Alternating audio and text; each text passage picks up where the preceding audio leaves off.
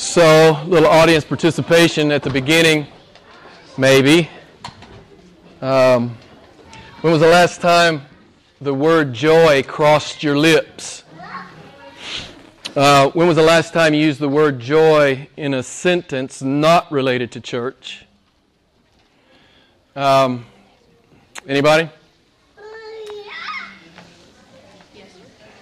Yesterday? That's good. Well, you guys are dismissed. You don't have to stay for the sermon. We have free cake in the back for those of you who... That's great. About 2 decades or so ago, I was still in business. I was preaching on the side, and the Lord led me to do a sermon on joy. And I thought it would be cool to, just survey people and find out when was the last time they used the word or felt the emotion. And so I talked to everybody, my boss, my vendors, the customers, my colleagues, the guy at the Taco Bell drive-thru, and the men were terrible, okay? The men were awful. They just stumbled around. It was kind of like they finally choked out something about their family, like that was the right answer. Obviously it is a weird question to ask a stranger. Now the women did much better. You know what the women said. Who wants to guess what the women said? Anybody? The women were much better. It's like the men didn't think it was manly to be joyful, I guess. But the women talked about either being asked to be married, their wedding day, or the day they gave birth. So the women did much better.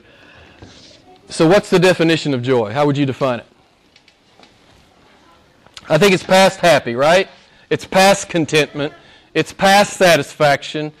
I think it's bigger than those words. I looked up the word.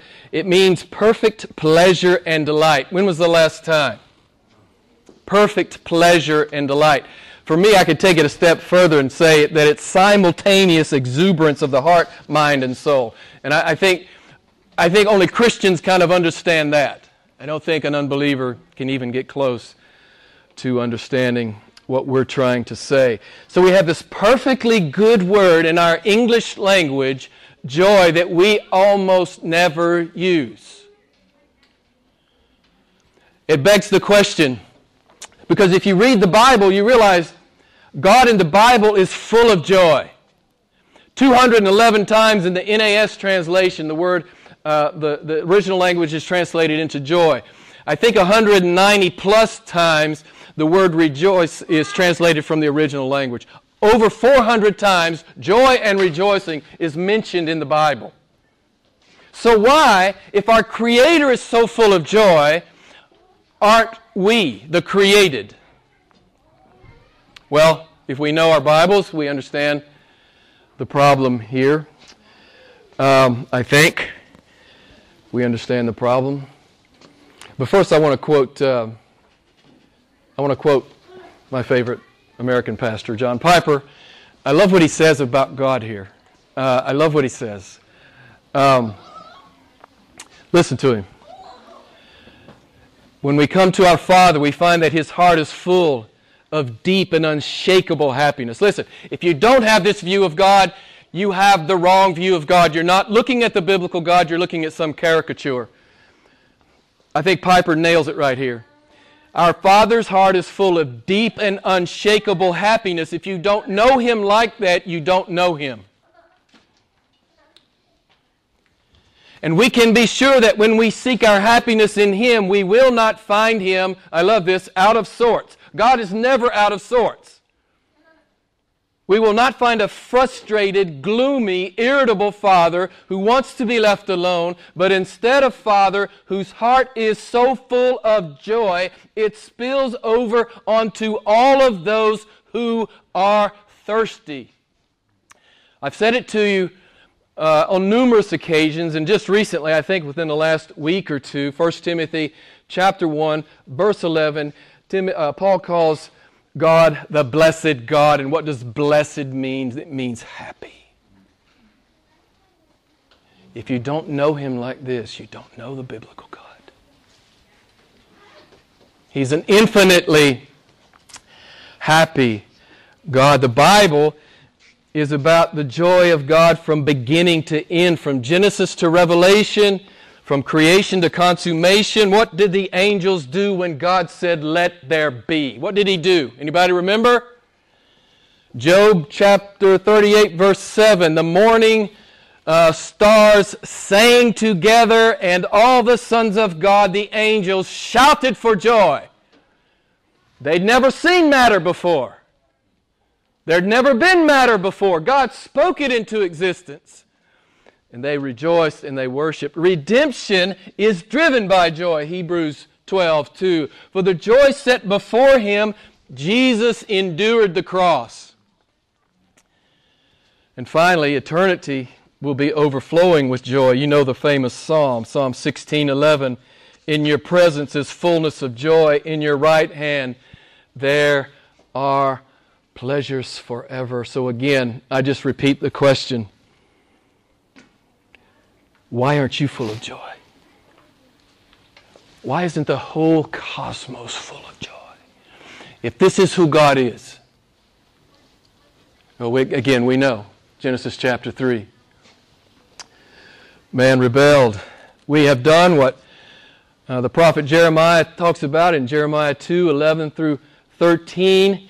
He says, you are drinking from wells that can hold no water. He actually says, be appalled, the cosmos, be appalled, heavens, and shudder and be very desolate, for my people have forsaken me, the fountain of living waters.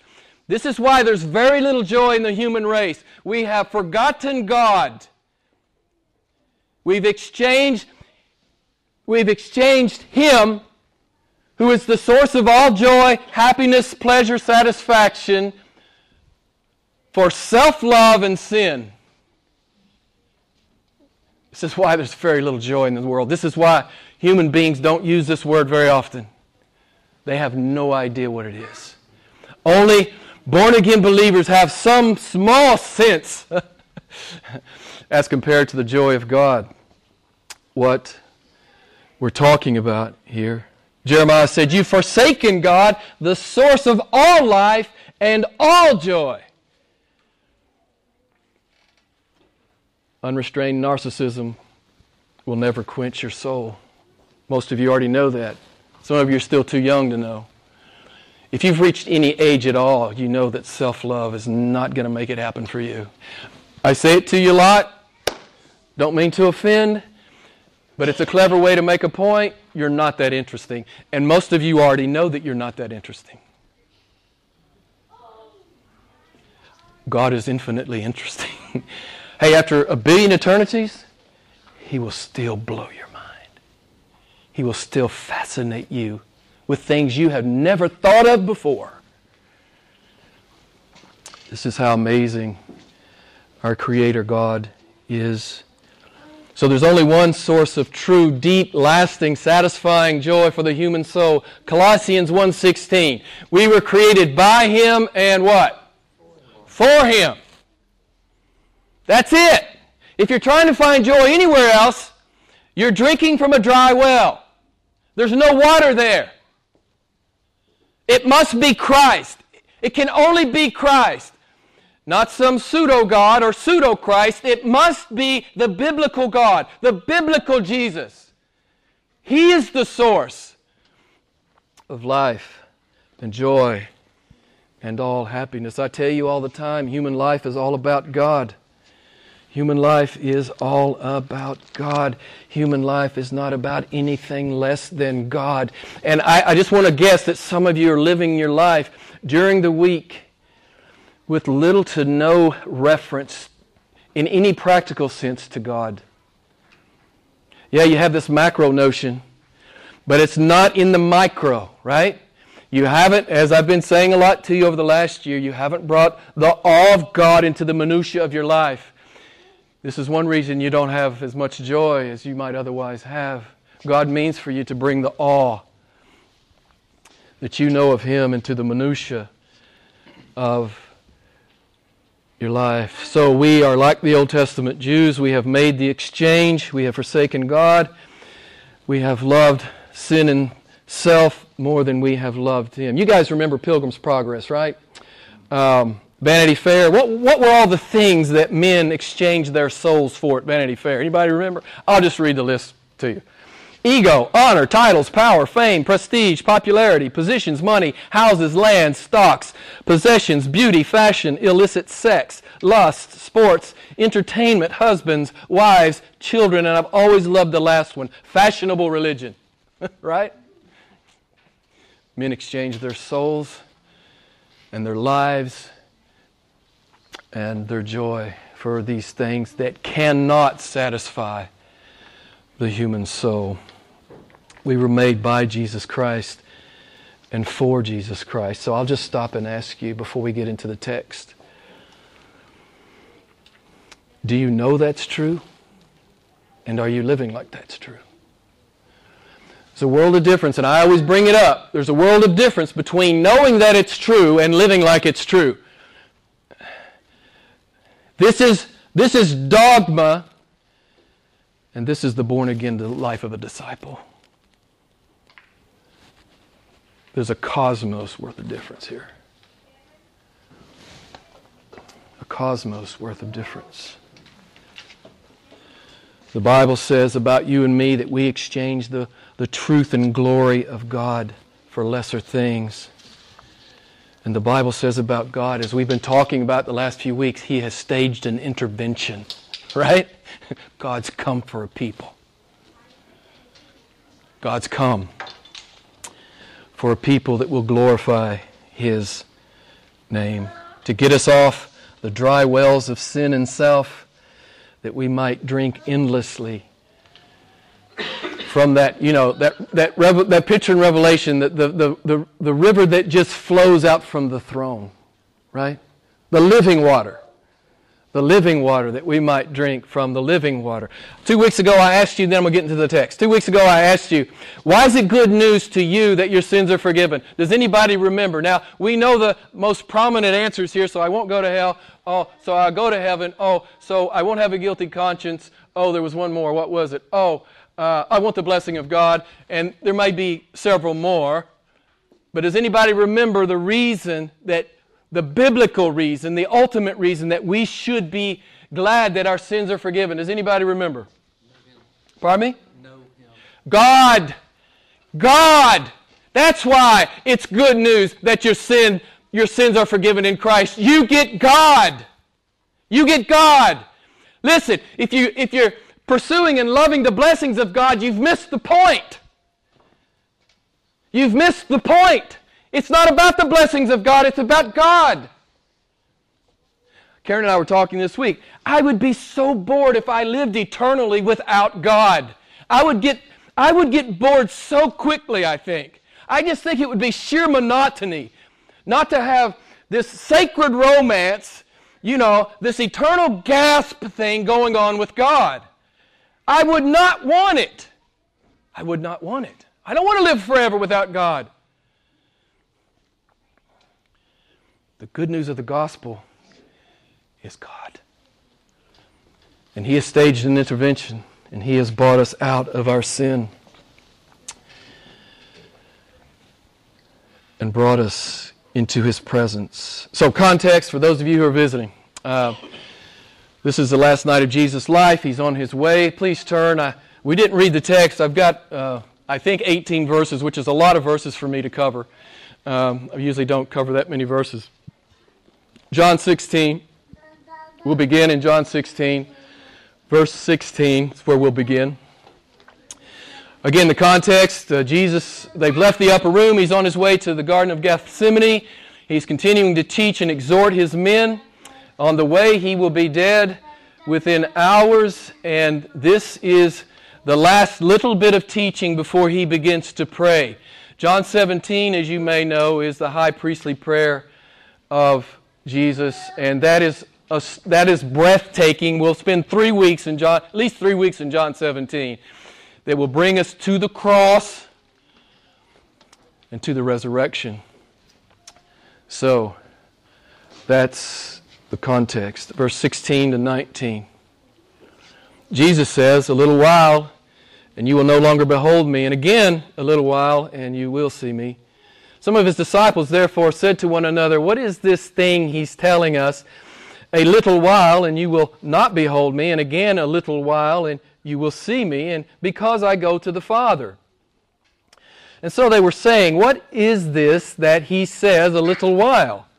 We do not know what he's talking about. Jesus knew that they wished to question him, and he said to them, "Are you deliberating together about this, that I said, a little while, and you will not behold me, and again a little while, and you will see me?" So the disciples, as always, are confused. And I understand it to a point. They are confused. But I do want to make a point about it. One reason these guys are always confused is they brought their preconceived notions about God to God. You understand what I'm saying? They had a preconceived notion about God. And this is what I see many Christians do. And they bring that preconceived notion to the Bible. And if the Bible doesn't agree with that preconceived notion, then they're in horror, right? They're distraught. My God's not like that. Well, if it's in the Bible, may I lovingly say, oh yes, He is like that. You have an idol in your head. You have a false God in your head. If it says it in the Bible, that's the God He is. The God you want or may want in your flesh, He does not exist. There's so much evidence, I won't get into it. I'm working on it right now. So much evidence that the Bible is the Word of God. No human being would ever write this. No human being would ever write this. No human being would create a God like this. A God of absolute, utter, total holiness that is unapproachable. No human being is going to create a God like that. That's the God of the Bible. And here's the beautiful thing. He is unapproachable. But He has approached us. It gives me goosebumps, man. He has approached us. What was it in the garden?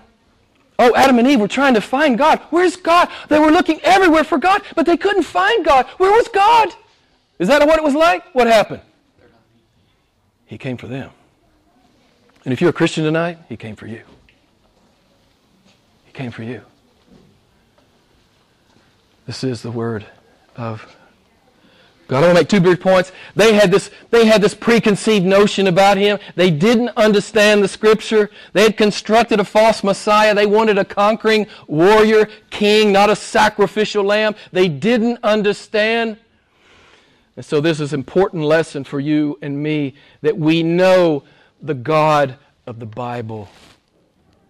You read it for yourself. You understand it for yourself. Yes, talk to me or anyone you would like to, but you better be able to see it for yourself, or don't believe any pastor. There are more false teachers, there are more false preachers in the world than there are true. That's my firm conviction.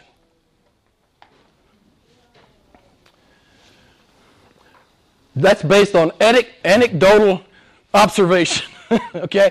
So I can't prove it to you.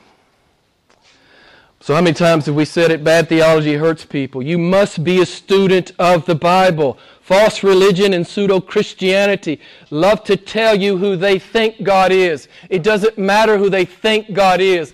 What matters is the God who is. And this book leaves no guesswork about that.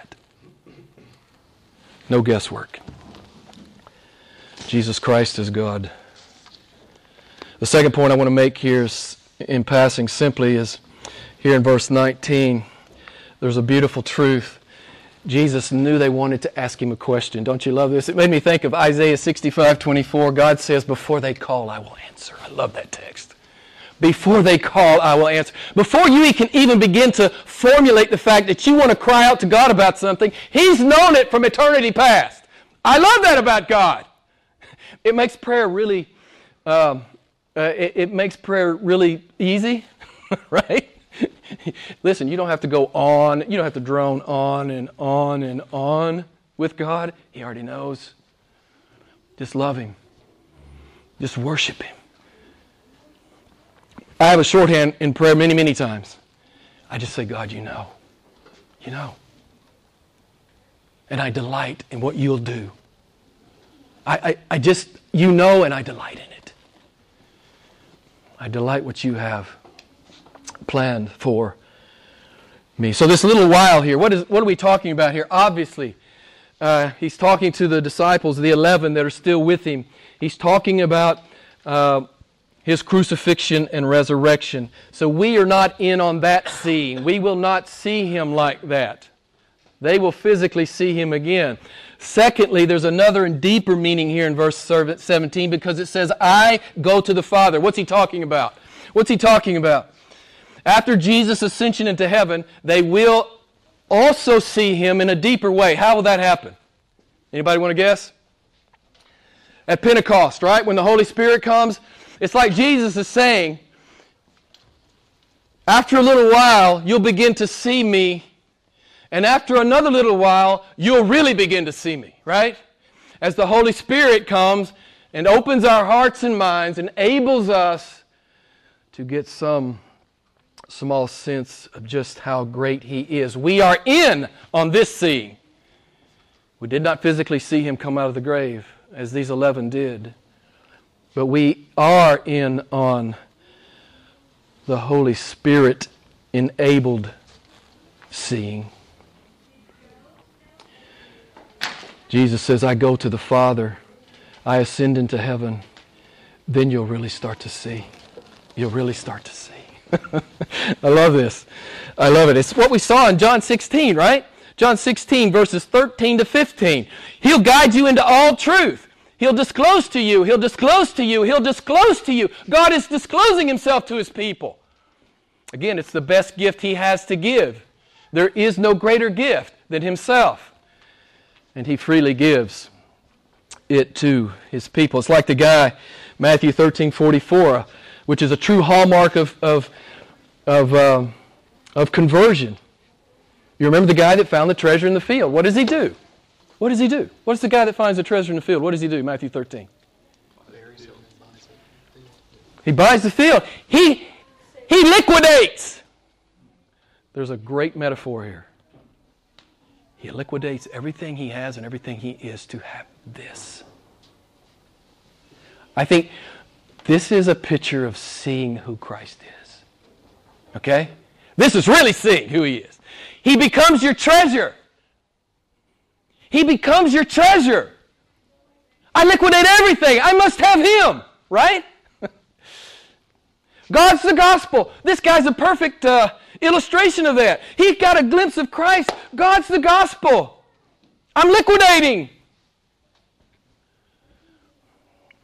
I must have Him. I must have Him. We made this point 2 weeks ago, and I won't belabor it, but the Holy Spirit is communicating the compelling beauty of God. He is disclosing the boundless grandeur of Jesus Christ to us. It's exactly what's happening with the guy in Matthew 13:44. As we said several weeks ago, born-again believers are in on the sacred romance. It will take 1 billion eternities to see all that God is, which is to say we never will. And as Ephesians 3 talks about, it will take forever to be filled up to all the fullness of God. Jesus says to His men, in a little while after the Holy Spirit comes, you will really start to see me, and you will never stop starting to see me. Do you understand what I'm saying? Jesus is not like anyone else you have ever met. You will never stop starting to see Him. The romance will always be fresh with Him. Verses 20 to 22. Truly, truly, I say to you that you will weep and lament, but the world will rejoice. You will be sorrowful, but your sorrow will be turned to joy. Whenever a woman is in travail, she has sorrow because her hour has come, but When she gives birth to the child, she remembers the anguish no more. For joy that a child has been born into the world. Therefore, you too now have sorrow, but I will see you again, and your heart will rejoice, and no one takes your joy away from you. There's a beautiful truth here for those who are in Christ. God is going to turn your sorrow into joy. God is committed to this, and God will do this. He will do this. He's done this in the macro sense, in that He has reconciled His people to His Son, or to Himself through His Son. And He even does it in a micro sense. And I can tell you, I've had some experience with the Lord. I've had nights where I couldn't cry anymore. Numbing, excruciating, sorrow, pain, grief. But God comes and God heals, and God is a balm. God is a balm, B-A-L-M, to the soul. And even if you still have to cry, you can rest and trust in the joy that is yours in Christ Jesus. He doesn't just put a Band-Aid on your sorrow. He turns it into joy. God means for you to believe it. And God means for you to live like you believe it. And so when the bad news comes, what do your children see? What do your colleagues see? What do your friends and neighbors see? Are we a pagan? Are we like a pagan in a crisis? Or do we worship like Job?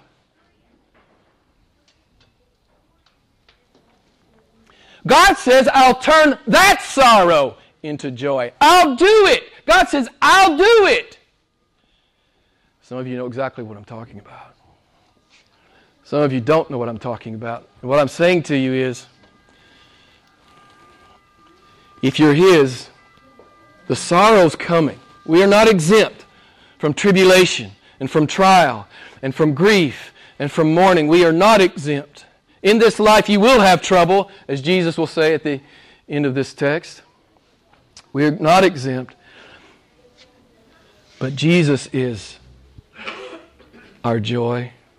And inexplicably, He can turn that sorrow into joy. Your sorrow, He says, will be turned to joy. Obviously, He's talking to His men about the fact that He will soon be killed and buried. But this is true in our lives, beloved. You may not see it all in this life. You may have to see it in the next. But, here's the deal. What's Christianity about? It's about faith. What pleases God? Faith. Is your faith real, or is it just something you talk about? Well, what's your kids going to see when it gets hard, when it hits the wall? What are they going to see? Are they going to see you trusting in God who's made this promise to you? Even if you can't fathom how it could ever work into anything that resembles joy? Listen, I tell you this all, it's like cheating. Christianity's like cheating.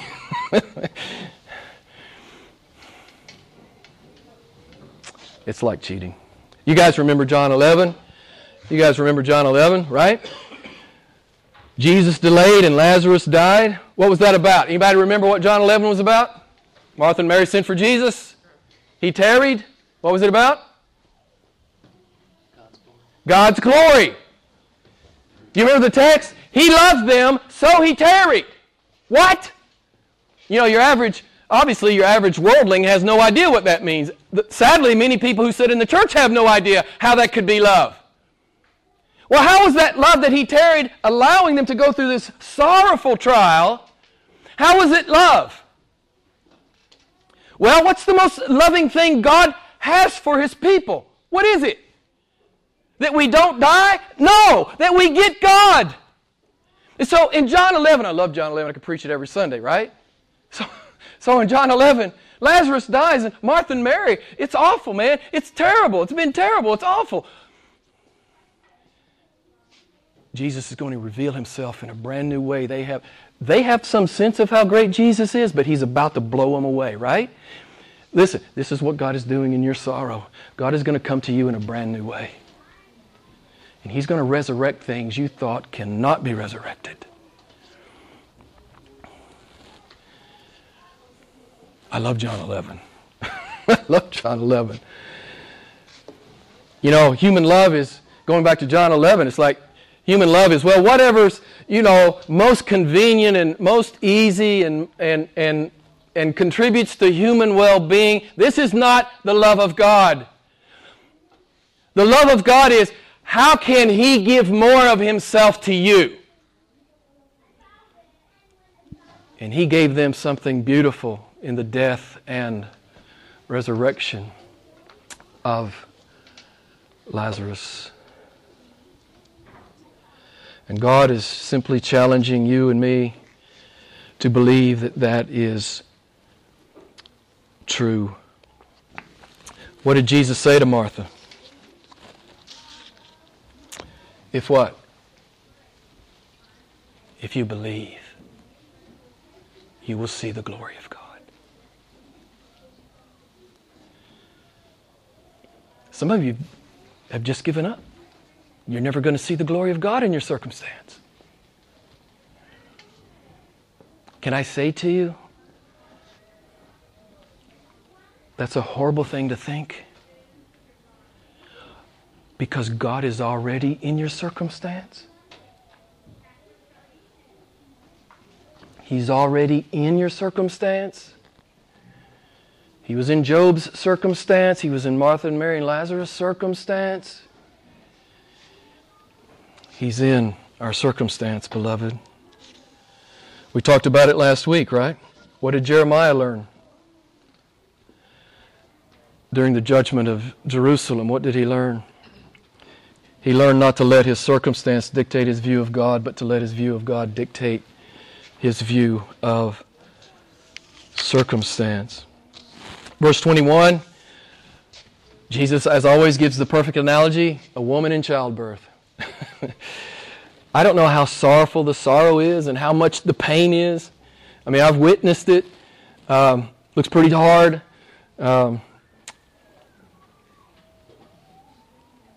But afterwards, there's joy, right? There's just joy.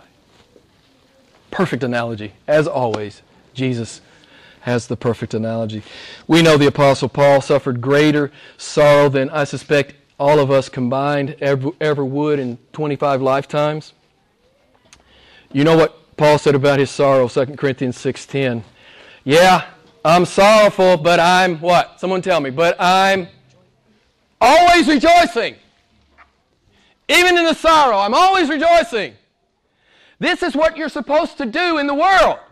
And the unbelievers are supposed to see you loving God in the sorrow. That's when you say, oh, I can't evangelize. Well, you're evangelizing, every time you react to whatever God puts in your life. You're evangelizing, trust me. Either negatively or positively, you're evangelizing. Because the world is watching you. You claim to be a Christian. You claim to be a son or a daughter of the King. You claim that. Well, how's it different for you when your son dies? How's it different for you when your wife leaves? How is it different? How is it different for you? Psalm 126:5 says, those who sow in tears shall reap with joyful shouting. Man, if you don't hear me say anything else tonight, just take that verse home with you. Psalm 126:5. Notice too in verse 22, Jesus says, and no one takes your joy away from you. It is invincible. We know what the Holy Spirit led Paul to write in Romans chapter 8. Nothing can touch the love and joy of God, directed toward His people, not tribulation, distress, persecution, famine, nakedness, peril, sword, death, life, angels, principalities, nor things present, nor things to come, nor powers, nor height, nor depth, nor any created thing shall separate us from the love and joy of God. You either believe it or you don't. Verses 23 to 24. And in that day you will ask me no question. Truly, truly, I say to you, if you shall ask the Father for anything, He will give it to you in my name. Until now you have asked for nothing in my name. Ask, and you will receive, that your joy may be full. Again, He's talking about Pentecost in that day. The Holy Spirit will come. He'll be your teacher, John 16:13. He'll bring you into all truth, and He will disclose my glory to you, John 16:14. Jesus says, ask the Father for anything, and He will give it to you in my name. This is the fourth time Jesus has said something similar to this since chapter 14 of John. And every time, it's incumbent upon me, make sure that nobody's confused about what is happening here and what is being promised here. God has not just signed up to be your errand boy. God has not just signed up to be your genie in a bottle. We know what James tells us about prayer, James 4:3. You ask and do not receive. Why? Because you ask with wrong motives, so that you may spend it on your pleasures. Prayer's not about you getting stuff. I've said it all 4 times. It's not principally about you getting stuff. It's about you knowing and loving God and doing His will. That's what prayer's about. Knowing, loving, meditating, communing with God, delighting in God. Stop with give me all the time. Stop it. Please. Stop it. Yes, bring your requests. But how about a little time of just loving God? How about that? How about that? You know what? You start spending quality time just loving God, it's way better than any stuff He can give you. It's way better than anything you could ask Him for. So prayer is preeminently about knowing God and learning what God's will is for you in the world. This is principally what prayer is. It's relational. It's relational. And you guys know 1 John 5:14-15. I've said it each time. I'm going to say it one more time. Let me read it to you. If we ask anything according to His will, He hears us, and we know that we have the request which we have asked Him. Jesus prayed it. He taught us how to pray in the Sermon on the Mount.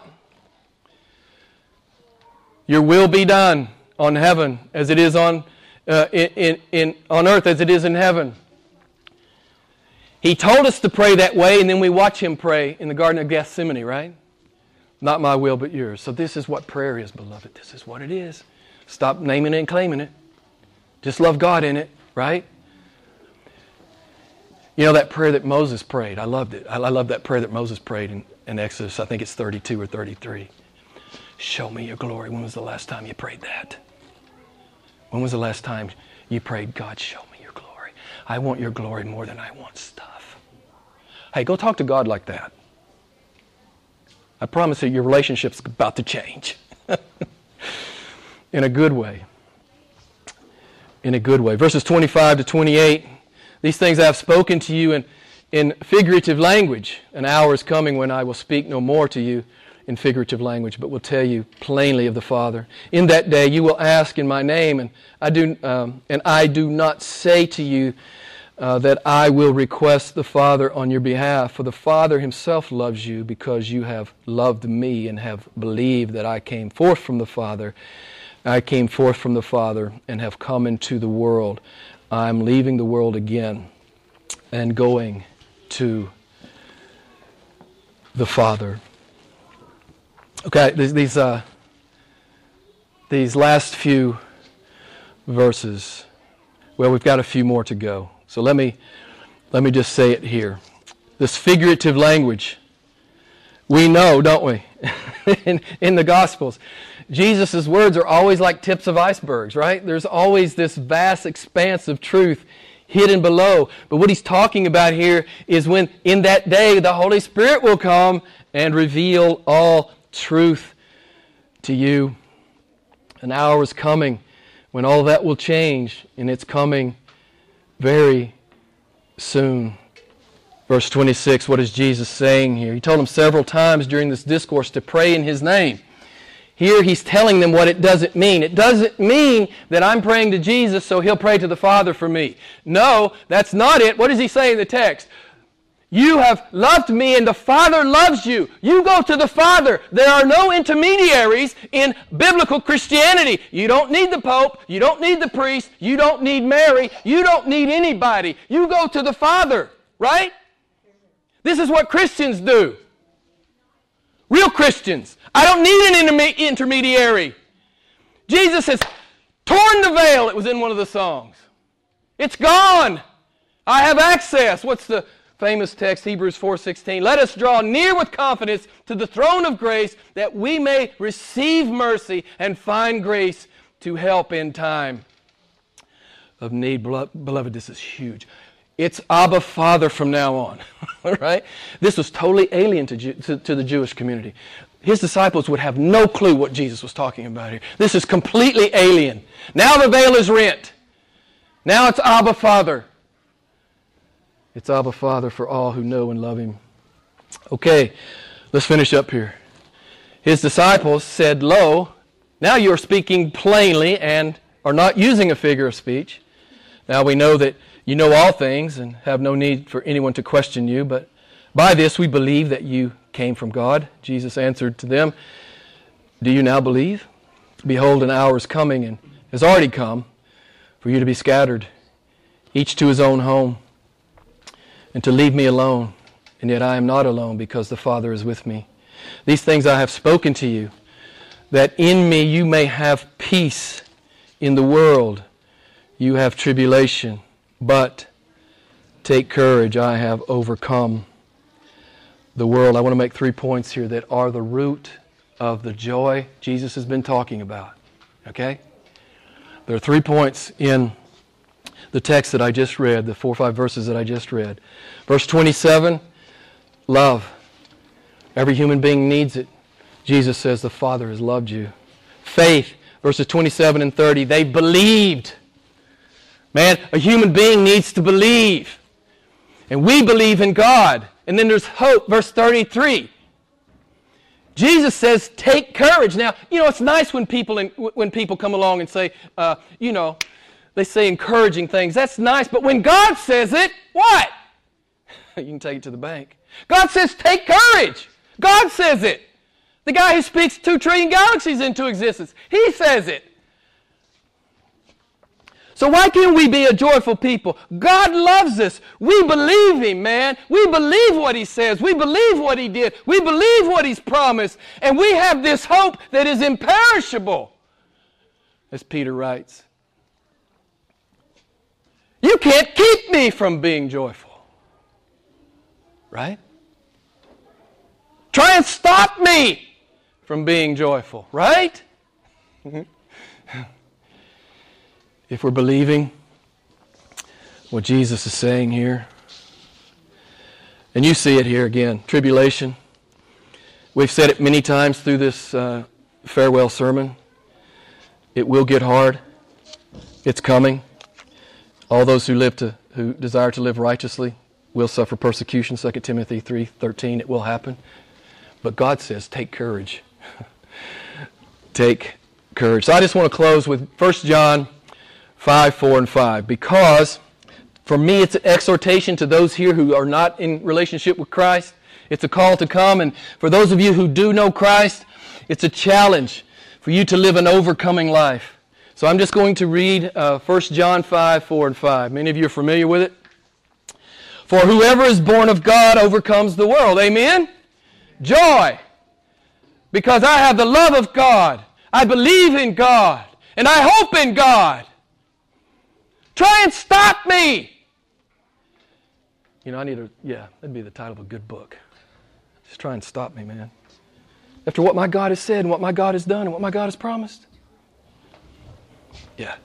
Okay. For whoever is born of God overcomes the world, and this is the victory that has overcome the world, our faith. And who is the one who overcomes the world?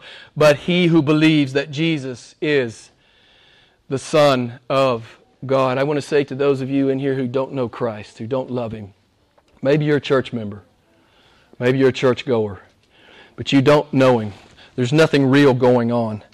I'm saying to you, come. Come and receive Jesus Christ by faith. Come. Repent of your sins and come, and you will taste the joy of God. You will find the hope of God. You will find, that you can trust God. You can take courage for the balance of your days. And for the Christian here, the born-again believer, the lover of God, I'll just ask you, how's that joy ratio going in your life? It always comes from one thing. The kind of prayer I was talking to you about, not just to give me prayer, but I love you, and to sit there and be still and listen. It's in the prayer and it's in the obedience. A lot of Christians come to me and they say, Jim, I just don't have it, man. I don't feel it. And I say, well, are you obeying God? What has God challenged you to obey Him in that you're not obeying Him in? And inevitably, there's at least one thing. That's it. That's always it. You don't have joy? That's it. You're disobeying God. It doesn't cost God anything, but it costs you everything. Listen, beloved, I'm saying to you, I learned this lesson a long time ago. You want deep joy with God? Obey Him. It's not hard. It's not rocket science. So, for those of you who are Christians and you need to repent tonight, I'm just going to share with you David's Psalm 51, just a couple of excerpts, and then we're done. Here's David's cry of repentance, right? Purify me. Wash me. Make me to hear joy and gladness. Create in me a clean heart, O God. Restore to me the joy of your salvation. You want God's joy? Repent and believe and obey. It's not hard. It's not complicated.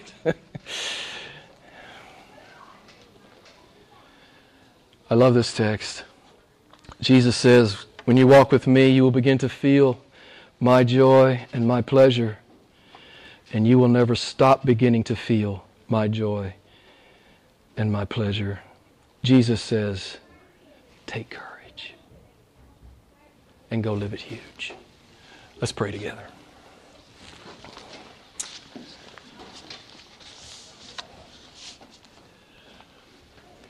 Lord, what an amazing passage.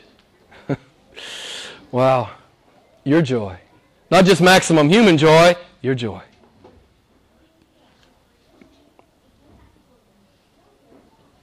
Your love. Yes, we believe.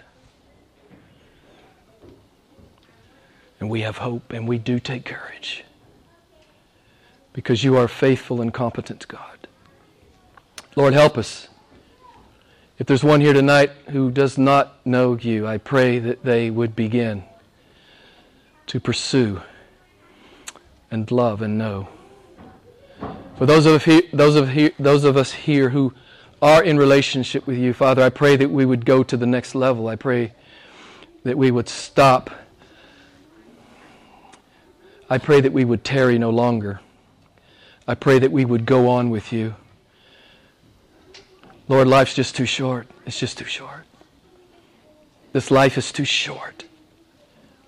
Help us, Father, to see that and then to be a good steward of the moments that you give us. Help us, Father, we pray. We pray this in the wonderful and, matchless name of Jesus. We pray it in His name. We love you. Amen. Let's stand, and I will close this with a benediction. The Lord bless you and keep you. The Lord make His face shine on you and be gracious to you. The Lord lift up His countenance on you and give you peace. Listen, have a great week. Listen, what's God offering here? Joy, hope, love. What was the other one? Himself. God is the gospel. If you've never read that book and you're inclined to read books, based on theology, you need to read this book, God is the Gospel by John Piper. I highly commend it to you. Have a great week. God bless. Hope to see you next time.